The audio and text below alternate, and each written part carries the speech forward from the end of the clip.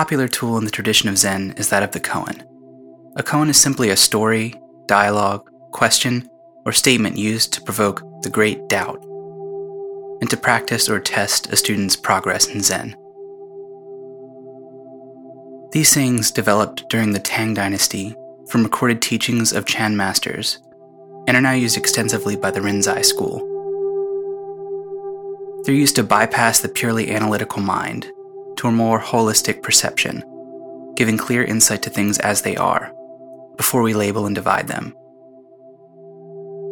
Koans are understood as pointers to an unmediated, pure consciousness, or awareness beneath the rational mind. To do this, they present a continued theme of non-duality, for which direct realization is required. So don't be troubled if you don't get the right answer right away. There may not even be one right answer. There may not even be an answer at all. After hearing this koan, try and remember it. If it's short enough, try and repeat it to yourself throughout the day. Turn it over and over in your mind, and see what comes up. The most important thing is not to judge, criticize, or find any fault with anything that arises in your mind, because that's not the point. The point is to get you in touch with who you really are.